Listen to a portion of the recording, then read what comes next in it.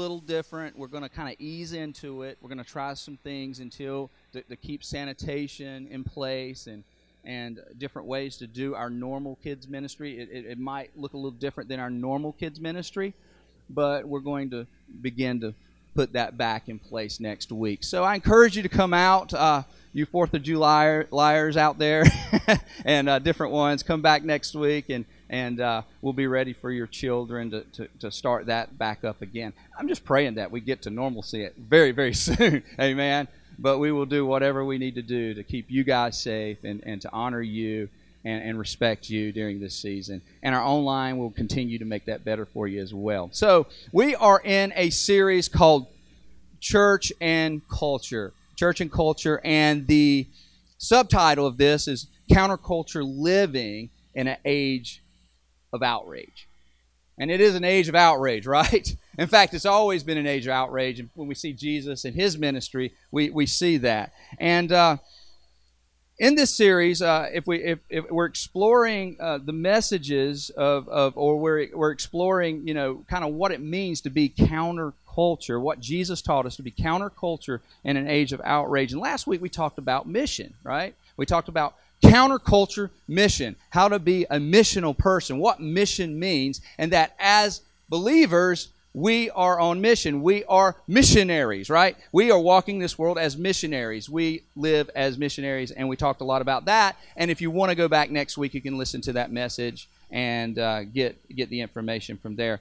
But this week, I want to start with the question, does it ever feel like today's world is more rude and more condescending and uncivil and unkind than it's ever been before?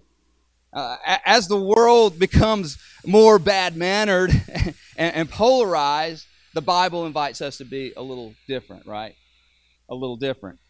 But we often respond. I think most people respond with wrong. Wrong for another wrong, right? Our reaction to things that happen to us is that if they do that to me, I'm going to do that to them. If they act this way to me, I'm going to act that way to them, right? If they say that with me, we like to return sin for sin, but God calls us to do something completely different. So here's the scripture that's going to kind of set us up today. It says, make sure you never pay back one wrong with another wrong. Instead, always try to be what? Try to be kind. See, we want to be kind people to each other and to everyone else. It's 1 Thessalonians 5:15. So how many of you, let me ask this, how many of you had spent time getting ready this morning and it took you a little while to get ready? You looked in the mirror, you had to get your how many of you were late to church this morning because it took you a little time to get ready? Okay. So what if we spent more time working on how to be nice to other people than it takes us to look good ourselves? What if we worked a little more on the inside of us than we do on the outside? What would that be like? See, people are like being around people being around people who are nice, people that aren't mean.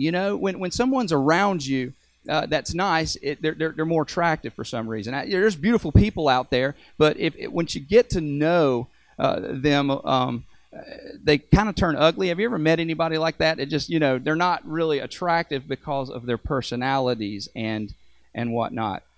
And so we need to spend a little more time on our attitudes, right? We spend a lot of time on how we look and how we dress, and we're dressing for success, right? We dress for success.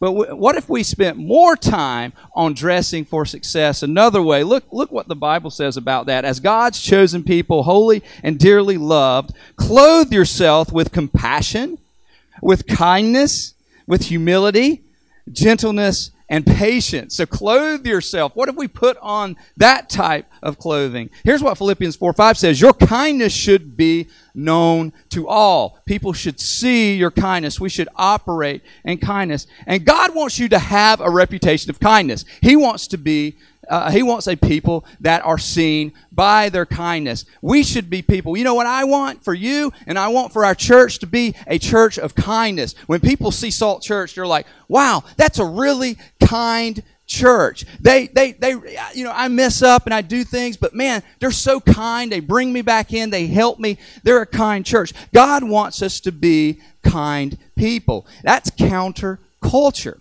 to think that way, right? But we are to act kind even when those who believe differently, that act differently, have different ideologies. We are to be people of kindness.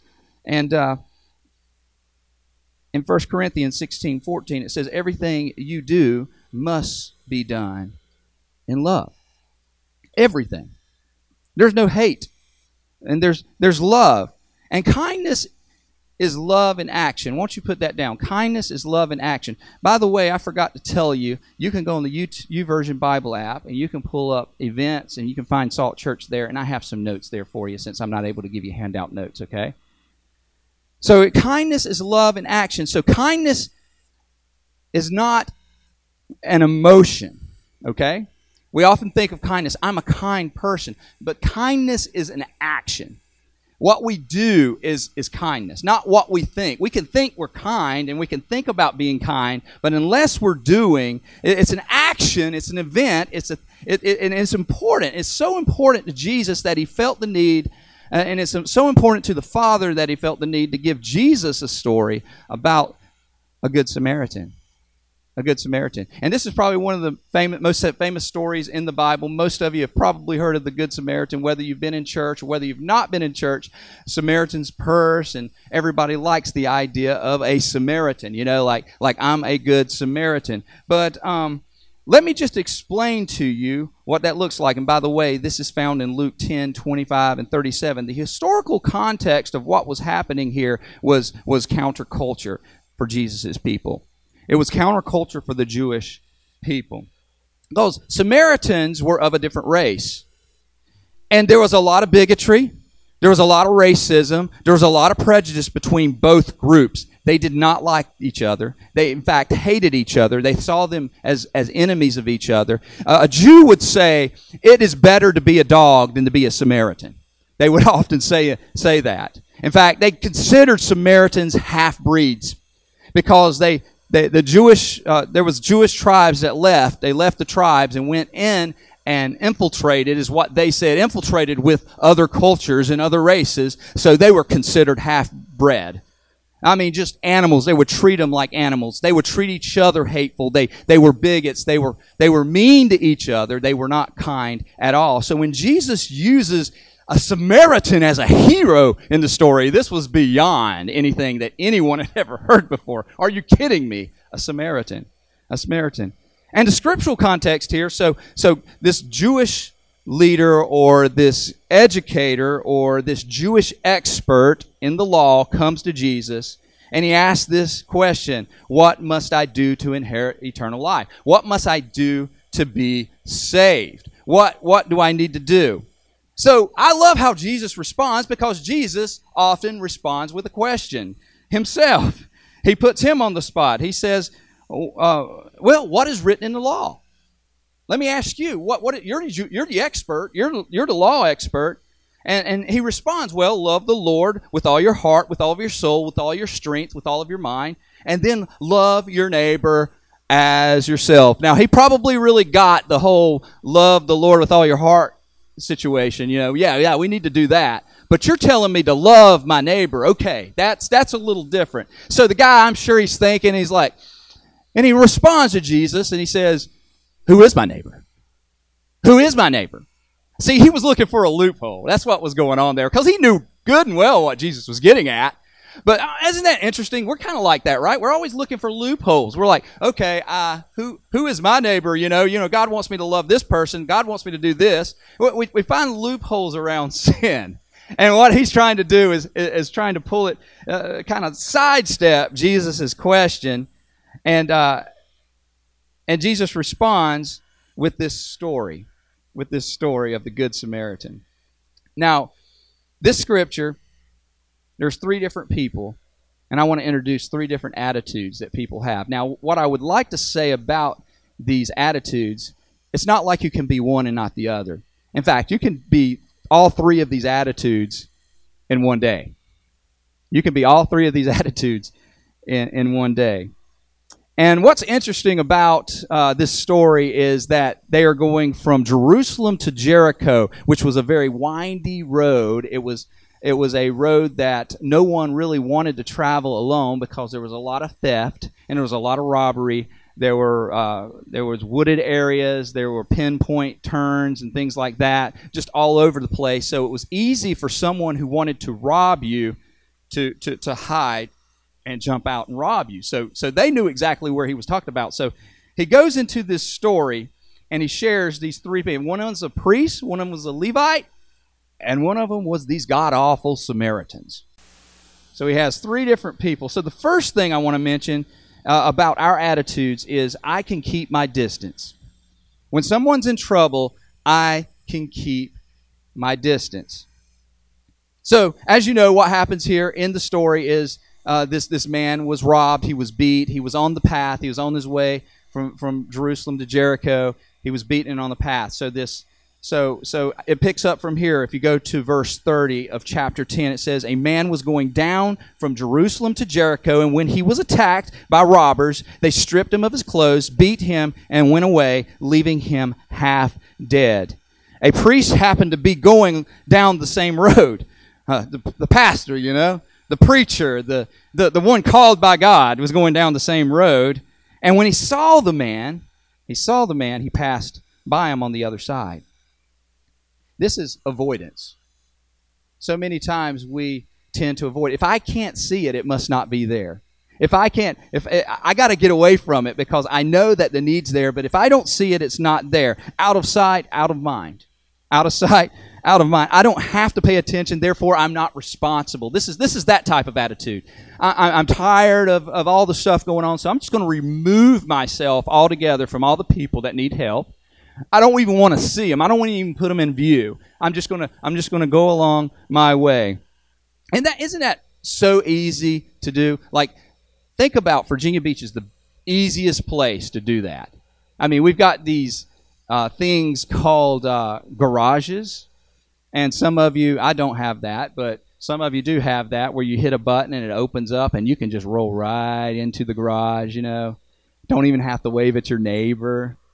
You just slip in. And then others of us that don't have garages, we just hop out and says, "Oh no, where's my neighbor? I better roll. I better get inside really quick so I don't have to talk to anybody." And it's so easy today to avoid the very people that live beside you. It's easy for us. There's times we don't even see our neighbors, for days and sometimes weeks. It's real easy to do that, and we can get caught up in that. It's real easy to do that. The second thing I want to mention is I can be curious but uncaring. Meaning I can see it and I know it's there. I'm not simply avoiding it, but I'm actually seeing it, but I don't really care. I don't really care. And this was the Levite. Now let's just go back. Okay, a priest and a Levite. It doesn't matter how religious you are. See, that's why I love Christianity, because Christianity isn't about a religion. It really isn't a religion in the first place, because what religion says, I do all the right things and therefore I enter into heaven. What God says is all you need to do is have a relationship with me. I've already rescued you. Just believe in me. Come into my family. I am available for you. Now here we see a Levite, a religious person, not being nice. See, some of the most hateful people I've ever met were church-going people. Church-going people.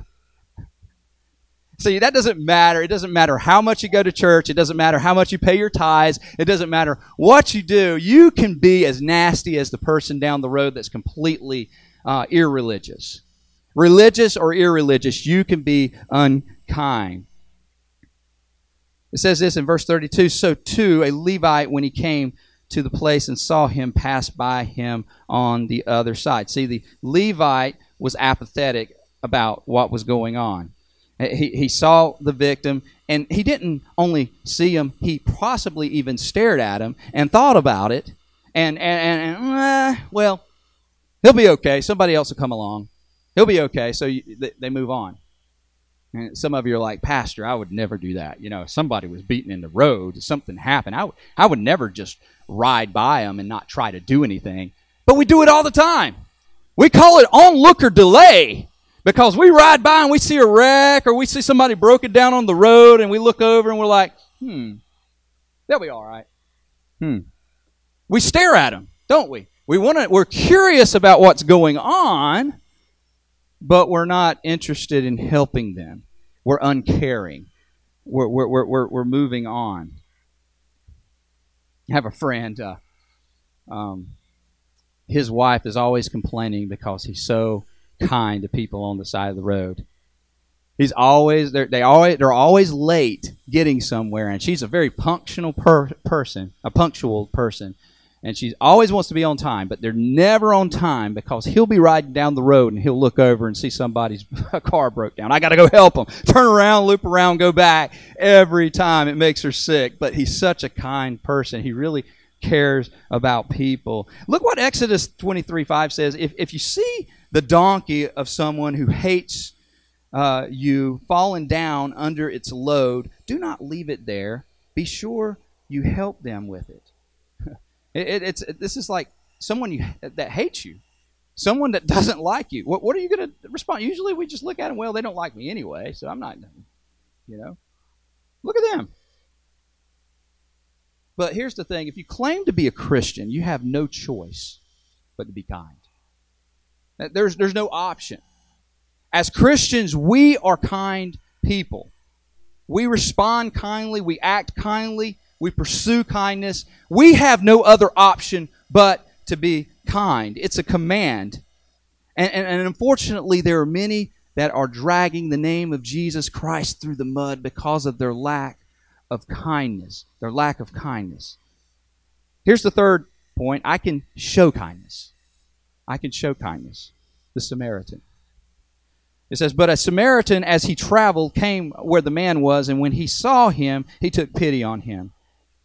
He had a kind heart. He had a heart of kindness. He felt pity for him. He felt his need.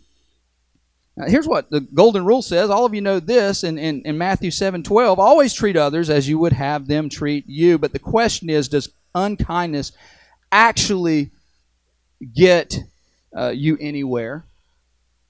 Does unkindness get anybody? Assess that just for a second. Does unkindness really get us anywhere? I mean, maybe for a short period of time, it'll get us down the road a little bit, but ultimately it comes back to bite us, right? Over a period of time, after being unkind over and over, taking advantage of people over and over, doing things over and over, you back to emptiness. This is why Galatians, I love how the Message says this, the Message paraphrase in Galatians 6:7. It says, the person who plants itself, selfishness, ignores the needs of others, harvests a crop of weeds. All he'll have to show for his life is weeds. I mean, God says, I'll bless you with kindness. Or you can just try it yourself and you'll just end up at the end of your life with weeds. So here's what God says in Proverbs 11:17. Your own soul is nourished when you are kind. You are actually nourished. It actually helps you. So let me ask this. How can I become a kinder person? How can I become a kinder person? That's the question of the day, right? How can we become a kinder person? 3 things, or 4 things rather. I must see the needs of the people around me. I've got to see. I've got to pray to God that He opens up the antennas, the spiritual antennas, to be able to see the needs of the people around me. Look at this, Luke 10:33. But a Samaritan, as he traveled, came where the man was, and what does it say? He saw him and he took pity on him. Love begins with looking. You don't care unless you first are aware. You've got to be aware in order to care. You've got to be. Kindness starts with the eyes. Kindness starts with seeing. Kindness starts with just being open. Because everyone has wounds, guys. Everyone. People right in here have wounds. And they're hurting. I mean, right beside you, everybody. I think it's inevitable for anybody to go through life without some, no matter where you are in your spiritual walk, in your Christian walk, people hurt everywhere. But the reasons we don't see it are two things. First, people hide them. They don't talk about them. They're going to hide them. They're going to sit right next to you in church, and they're going to hide them. They're just not going to share them. And the second thing is we're too busy. We're in a hurry, so we fail to see the needs of people. We're always in a hurry. We're always getting places. See, when I'm in a hurry, I can't see things. But when I stop, as Jesus stopped in Scripture and saw the needs of people, instead of being in a hurry, stop and look and see the needs of people. People have needs all around us, so we need to consider. And I love how this particular phrase, somebody said this: hurry is the death of kindness. Hurry really is the death of kindness. It kills kindness. And we don't stop, we don't slow down, and we don't see more, we'll never see what we need to see. I think about, if I take my kids and my wife and our family on a trip across America, I'm going to California, let's say. If I ride a plane to California and I get there right away, what am I going to see? I'm going to see clouds, and I'm going to, see the air and this and that, and I might see a few cities from the sky, but I'm never really going to get a clear view. But if I take my time, if we get in a car, if we drive across state, we stop at different places, we're able to see. We're able to see what's around us. We're able to see the communities, the surroundings, different parts of America. Those things are that make us aware. So slowing down is supremely important. 1 Corinthians 10:24 says, look out for the good of others, right? We need to look out. We need to look out for the good of others. And some of us, this comes naturally for. We're able to look, but others of us, it doesn't necessarily, right? But we can work on it, which leads me to my next point. I must sympathize with their pain. It's one thing to see it, but sympathizing is a whole nother level that we need to reach. Do I sympathize with their pain? I think about a friend of mine who's in homeless ministry, and he actually goes out and lives among the homeless for days just to feel their pain. I mean, just to go out. He wants to relate to their pain and what they're going through. We need to do the same, not literally go out and sleep with the homeless, but we need to figure out ways in which we can experience and sympathize with people's pain. Here's what verse 33 says, and when he saw him, his heart was filled with compassion. When Jesus ministered, his heart, what stopped him in his path? What kept him from hurrying? Looking at the crowd and having compassion because they were lost sheep without a shepherd. We need to stop and listen. And listening is so important because here's the deal. People want to be understood and people want to be validated. We got these things called mirror neutrons that are a part of us. And that's why when you watch a movie, and you connect with a place on a movie, maybe a kiss, a passionate kiss, you're like, woo, or whatever. Or if there's somebody's hurt in the movie and you're like, oh, I feel that pain, and start crying and stuff. Because we naturally are made to be able to sympathize with people, sympathize with others. It's actually built in us. Mirror neutrons are built in us. And people want to be understood and people want to be validated, and we are there to be able to sympathize with them. So we need to start by asking the right questions instead of stop asking this. Stop asking, what is wrong with them? That's usually where we go, right? What's wrong with them? What is going on with them? We got to figure them out. See, as men, we try to figure out things, right? Like I know I do. We got to come up with a game plan. This is wrong. We got to get this sin out of their life or whatever it is. We got to fix this, right? But instead of doing that, because what happens, we lack grace when we do that. When we think about what did they do wrong, it's like Job, and his friends, and they were looking at him, and they were doing, what did you do to God, and why did God do this, and you need to correct this, and you need to correct that. Sometimes it's just important to listen to them, and then stop asking what is wrong with them, and start asking what happened to them. Start asking what happened to them. Stop asking what was wrong with them, and start asking what's happened to them. Galatians 6:2 says, share each other's troubles and problems, and in the same way you obey the law of Christ. I think about my friend Jack, who I actually spent some time with a few years ago ministering in homeless ministry. and he loved the homeless. And I was out there with a group of people, and we were kind of handing out blankets and coats and doing a lot of things like that.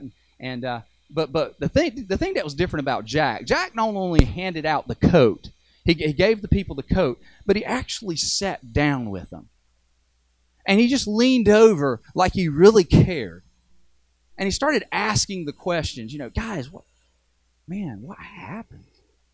What happened to you guys? I mean, are y'all like just down and out? Did y'all just like lose it? He was interested, and they just started sharing and pouring their hearts out. He would just sit there and listen. And I'm thinking, wow, we got a lot of blankets to give out. We got to do this by this time because I'm in a hurry. But then I stopped for a second. I looked at him and I saw, wow. And I grabbed my group. I said, y'all come around here. Watch him. Watch him. This is ministry. This is ministry. He's not only giving him a blanket, but he's relating to him. He's sympathizing with him. It's the law of Christ. Thirdly, I must seize the moment to help.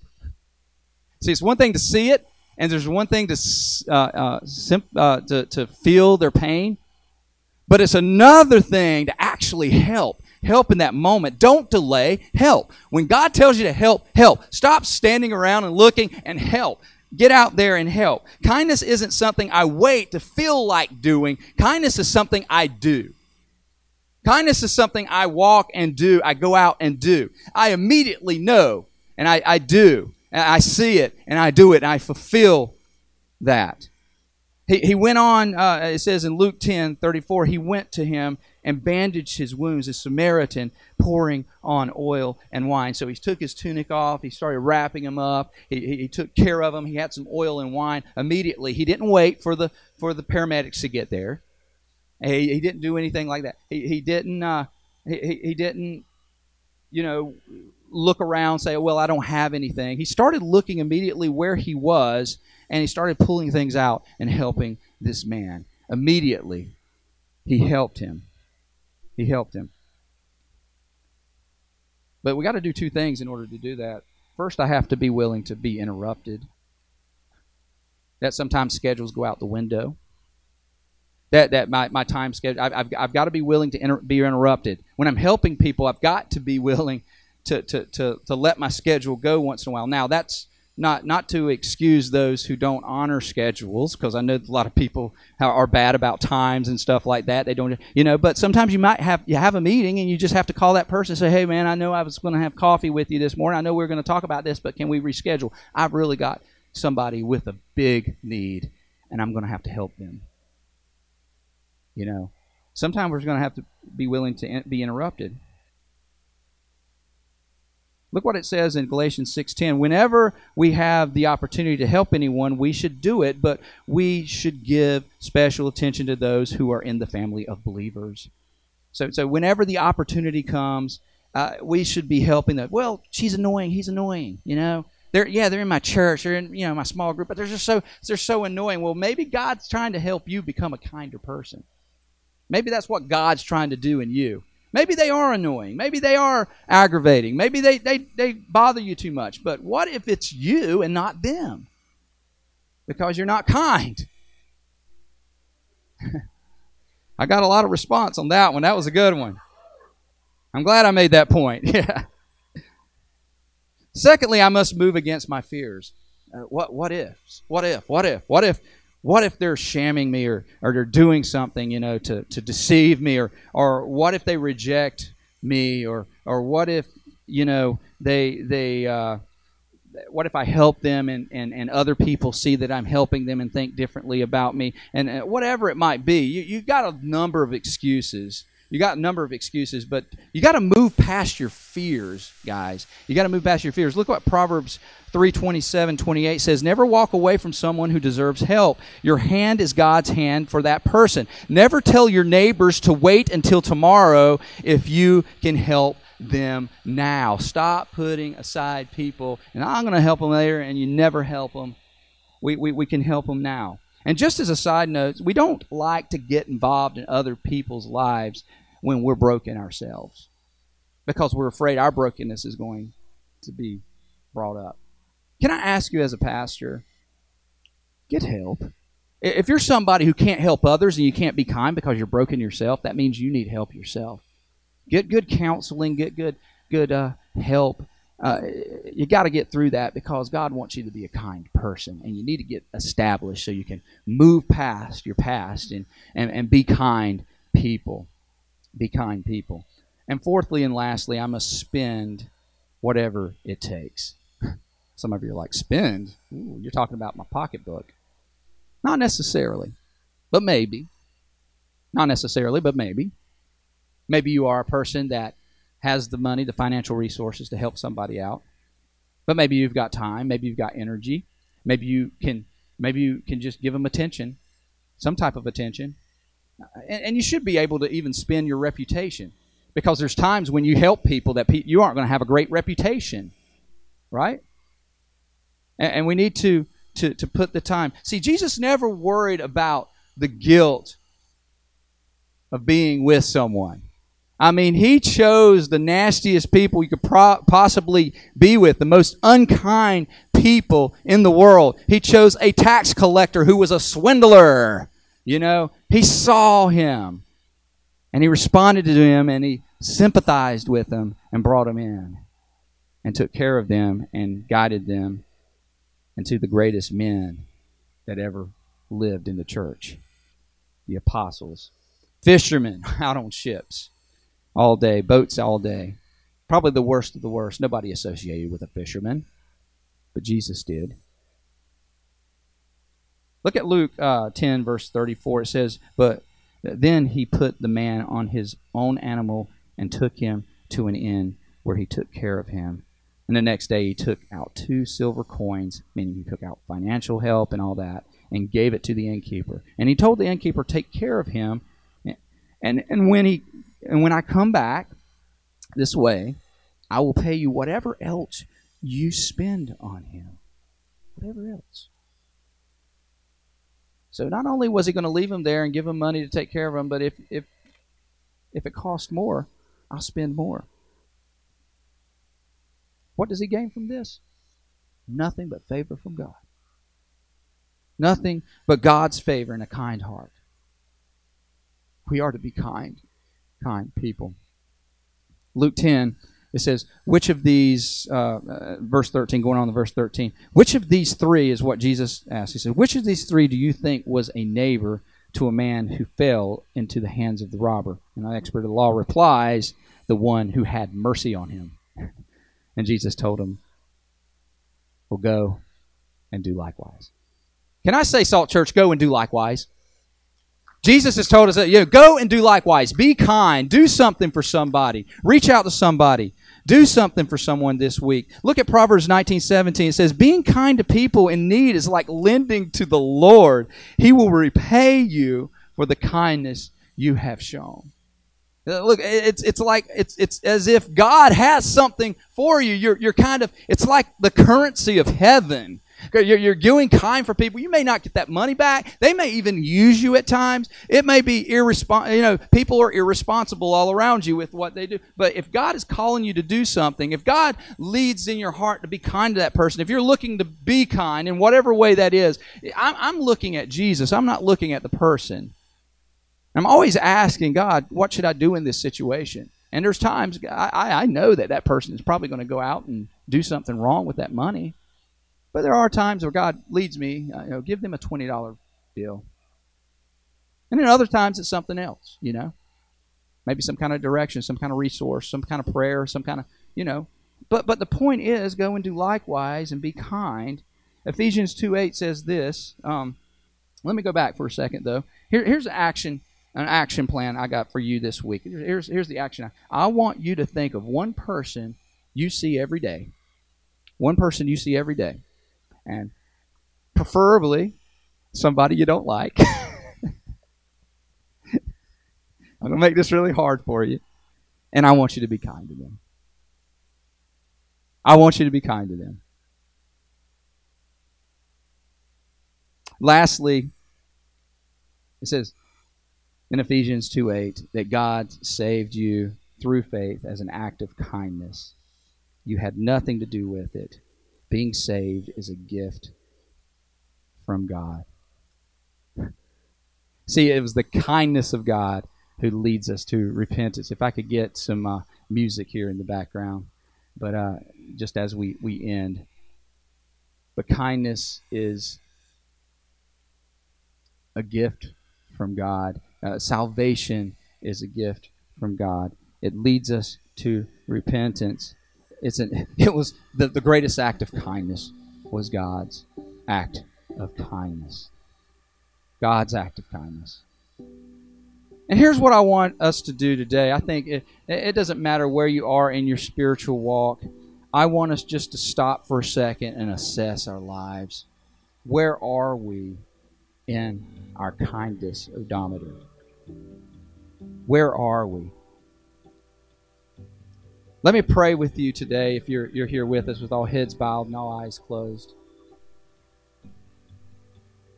God, I pray over Salt Church. I pray over all the people watching today. I pray, God, that you would begin to stir our hearts. Stir our hearts for kindness. Lord, as I was looking to do this message and pulling together the notes to do this, months ago, I had no clue that we would be up against what we're up against today with all the hate. People hating people, instead of loving people regardless of how they feel about them. These Samaritans and these Jews, figuratively speaking, happening today. Just the hate. But God, let us be counterculture. Let us be different, Lord, that no matter what people say, no matter what people do, no matter how people act, no matter what goes on in the lives and hearts of others, Lord, that we respond with kindness. Help us to do that, Lord. Let us see the need. Let us respond to the need. Let us sympathize with the need. And let us go and do, Lord. Let us be that people. Let us be that church that reaches those that are hurting. And staying in that same spirit of worship, today I just want to ask. Maybe you're out there and you haven't given your life to Christ. You don't even know what it's like to have a relationship with Him. You don't know anything about the kindness, this kindness, this free gift that we talk about. Or maybe you're on the other side and you need to rededicate your life. You need to give your life to Him. And maybe you've walked away from Him and it's time to get back. It's got time to, I'm a prodigal, I got to get back. If that's you today, I want you to experience the kindness of God today, because it's through faith, by the grace of God, that we can have this thing that Jesus was sharing with this man about eternal life. By the kindness of God that He gave His life for you. And you do that by believing and trusting and submitting to Him. Not religion, not doing the right things. I got to get my life right. No, Jesus has already gotten your life right through the cross. All you have to do is believe through faith by grace, because His grace is available to you. If you would pray this with me and believe it in your heart, it says, He who calls on the name of the Lord will be saved. That's what salvation is about. So just pray this with me. Lord, I believe that You are the Son of God, and I know that I am a sinner, and I've walked away from You, or I've been separated from You, Lord. But I can't do it my way any longer. I realize how separated I am. But I believe today, and I've made that decision today, that You died on the cross for my sin, and You've come to save me. So I accept You as Lord and Savior today. I give my life to You. Come into my heart. Make me new. This day, I walk with You from this day forward, forever and ever, into eternity. Amen. Amen. Can y'all give God a hand clap of praise? Now, if you gave your life to Christ, some things are going to happen. Here's the deal. Things are going to happen. You're going to start acting different. You're going to start thinking different. But here's the first steps. First of all, you got to get plugged in. You got to attend church regularly. I don't know how you're going to do that with COVID going on, but you got to. You got to get plugged in with the family, and you got to do that. You got to get plugged in maybe with a small group.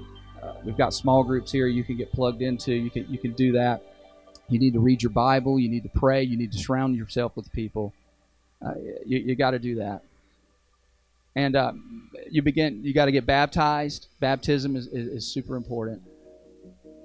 So I ask you today, if you could do that, we want to help you take those next steps. We can get you to where you need to be. We exist so that those far from God can be growing in a relationship with Christ. We want to help you grow in a relationship. We want to help you take those next steps. So if you would fill out our connection card online, let us know. Type in, I gave my life to Christ today. We'll connect with you this week. We'll help you get there. But we love you so much. Welcome to the family. You are welcome and you are wanted, and we love you so much. So thank you guys for being with us today. Listen, okay, so before we're just going to, if you're giving, continue to give online. Y'all been doing a phenomenal job. Continue to do this so that we can make this church work and all the things we're doing. You can give 3 ways. You can give through our website. You can text to give. Our guys, I think they're going to pop that up on the screen. I don't see it up on the screen, but if you want to text to give, you can do that. You can give through our Church Center app. You can also mail in your giving. We're still many ways to give. If you're here with us today, again, you can drop it off. But Lord, bless us and keep us. May your face shine upon us. Be gracious to us and give us your great and mighty peace as we leave today. Bless our offering. Bless our giving. We love you so much. We do it through loving you with you, Lord, and we ask this in your name.